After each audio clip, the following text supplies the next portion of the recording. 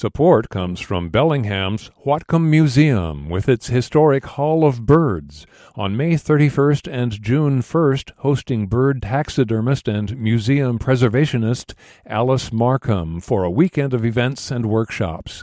Details and tickets at whatcommuseum.org.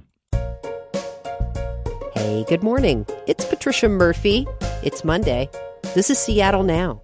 Lawmakers in Olympia are considering a bill that would improve working conditions for strippers. Activists are planning a rally at the State House today. In a minute, KUOW's labor and economy reporter Monica Nicholsberg will tell us more. But first, let's get you caught up. Speaking of Olympia, legislators will take up the so-called Parents' Bill of Rights on Wednesday. Under Initiative 2081, parents would be allowed to review textbooks and curriculum. Let's Go Washington, a conservative group backed by hedge fund manager Brian Haywood, funded the signature gathering effort. The King County Prosecutor's Office will have more details today about a plan to help make schools safer. Last month, prosecuting attorney Lisa Mannion said her office would work to coordinate resources and strategies for interventions at the student, school, district, and statewide levels. And if you're out and about today, be prepared for a wintry mix of snow and rain. The National Weather Service says it'll be wet and chilly all week. That's it for now. Make sure to join Paige Browning tonight for Evening Headlines. Lots of bills fighting for their life during the final weeks of the legislative session in Olympia. One that's still getting a look from lawmakers is a stripper's Bill of Rights. Dancers say the state's regulations stack the deck against them financially and make them less safe. Monica Nicholsberg covers labor and business for KUOW. She's here to tell us more. Monica, glad you're here. Thanks for being here. Happy to be here. So let's talk about this just a bit more. What's behind this latest effort to change the law? So there's a group of activists called Strippers Are Workers, and they've been advocating for changes in their industry since 2018. They say that it has a lot of problems. It has for a long time, and they've reached a crisis point since the pandemic when their workplaces were closed for 2 years. Let's help listeners understand a little bit more about the business structure here for performers who strip. In Washington, they pay the club to work, and these club fees are a big part of this bill. So let's talk about why and what might change. Yeah, they basically pay to rent the stage or hold their spot, kind of like a hairdresser renting their chair in a salon. No, those fees are standard in the industry, but in Washington, they're higher. Casey Champion, for example, has danced in a number of cities, and she said in Las Vegas, she paid about $80 a night. In Portland, about $40 or sometimes even as low as $25. But in Seattle, on the other hand, I paid about $185 a day. Now, that was regardless of if I made money. So if I showed up that day and didn't have any just cash in my pocket and I didn't make any money, then I could put my debt down. And that debt is also something that's pretty unique to Washington. She said sometimes dancers would rack up thousands of dollars in debt to the club. This bill would change that. It would cap the fees that they pay to 30% a night or $150 a night, depending what's less. And it would say that the clubs can't charge interest or late fees on that back rent. Safety is a big concern for these performers. What's in the proposal that would address safety concerns, Monica? Well, it would require a security guard to be on duty. And other things like panic buttons anytime customers are somewhere alone with dancers, blacklists for dangerous customers, mandatory sexual harassment and trafficking training for all employees. But dancers say for all of these issues to be fully addressed, alcohol needs to be legalized in their workplace. Okay, it's interesting to me that alcohol is the center of this, Monica. The original bill would have done away with the ban on alcohol, and it has since been amended. Let's talk about where things stand. Yeah, so Washington is the only state in the country with this complete ban on alcohol in strip clubs, and that makes it really hard for them to make money. The ban is part of this Liquor and Cannabis Board rule that details different types of lewd conduct that cannot happen at places that serve alcohol, like nudity, for example. It's actually the same rule that was an issue when queer bars were inspected last month. And so now strippers and LGBTQ activists are fighting for a repeal of this rule together. And that was an original part of the bill. It would have struck down the lewd conduct rule and told the board to create a liquor license for strip clubs. But, you know, legislative process being what it is, it was amended in the House, and the newest version of the bill modifies that lewd conduct rule, so places like queer bars wouldn't get in trouble for a bartender showing a nipple. But the path to alcohol sales in strip clubs still remains murky.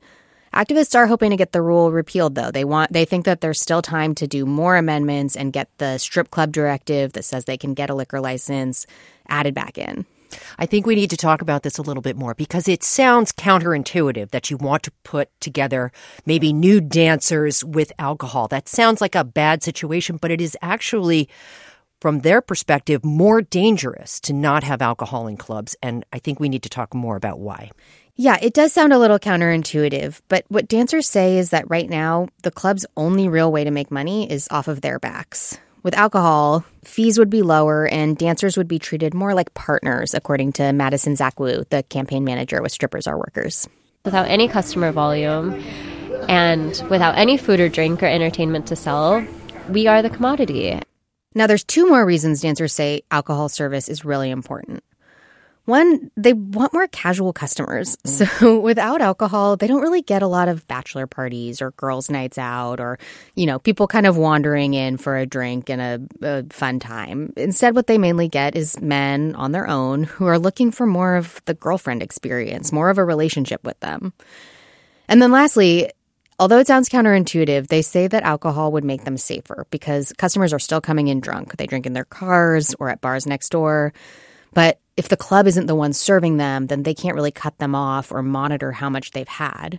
They could still kick somebody out, theoretically, if they were acting drunk or aggressive. But dancers say that doesn't really happen because there's so few customers there in the first place.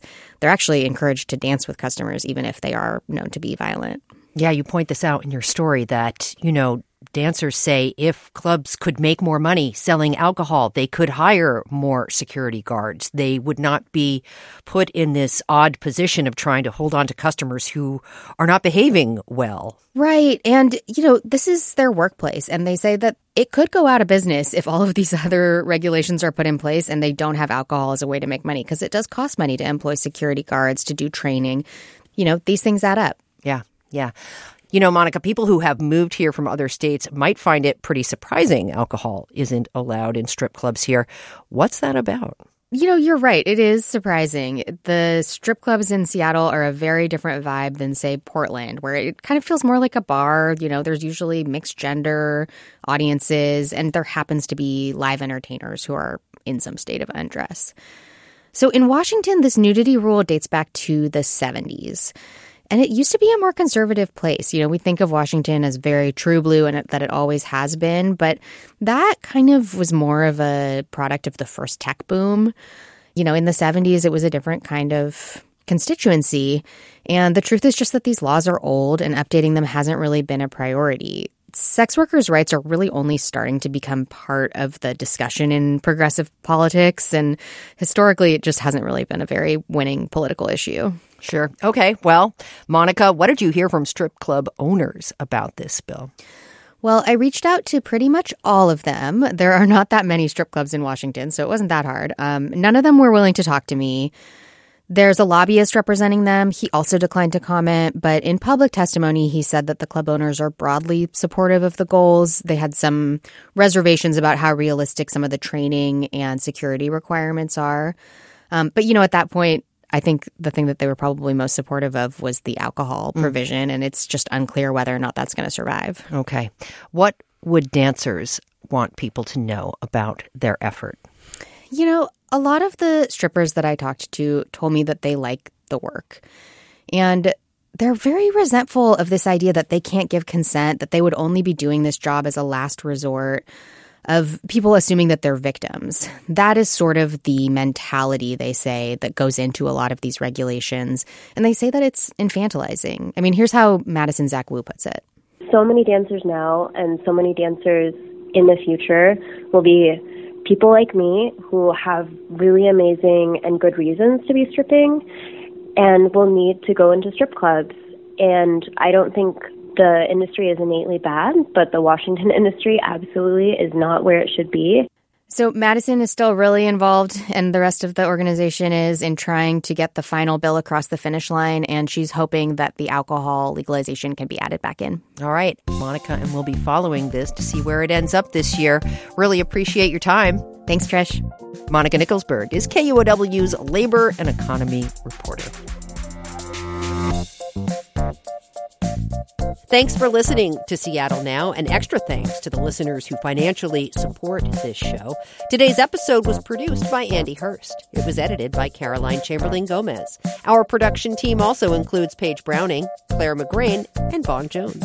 Matt Jorgensen does our theme music.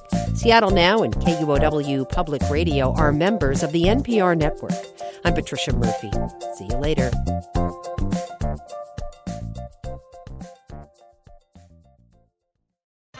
Seattle in the 90s. A tidal wave of iconic music roars out of this sleepy city and launches a pop culture revolution. Here's a story you haven't heard.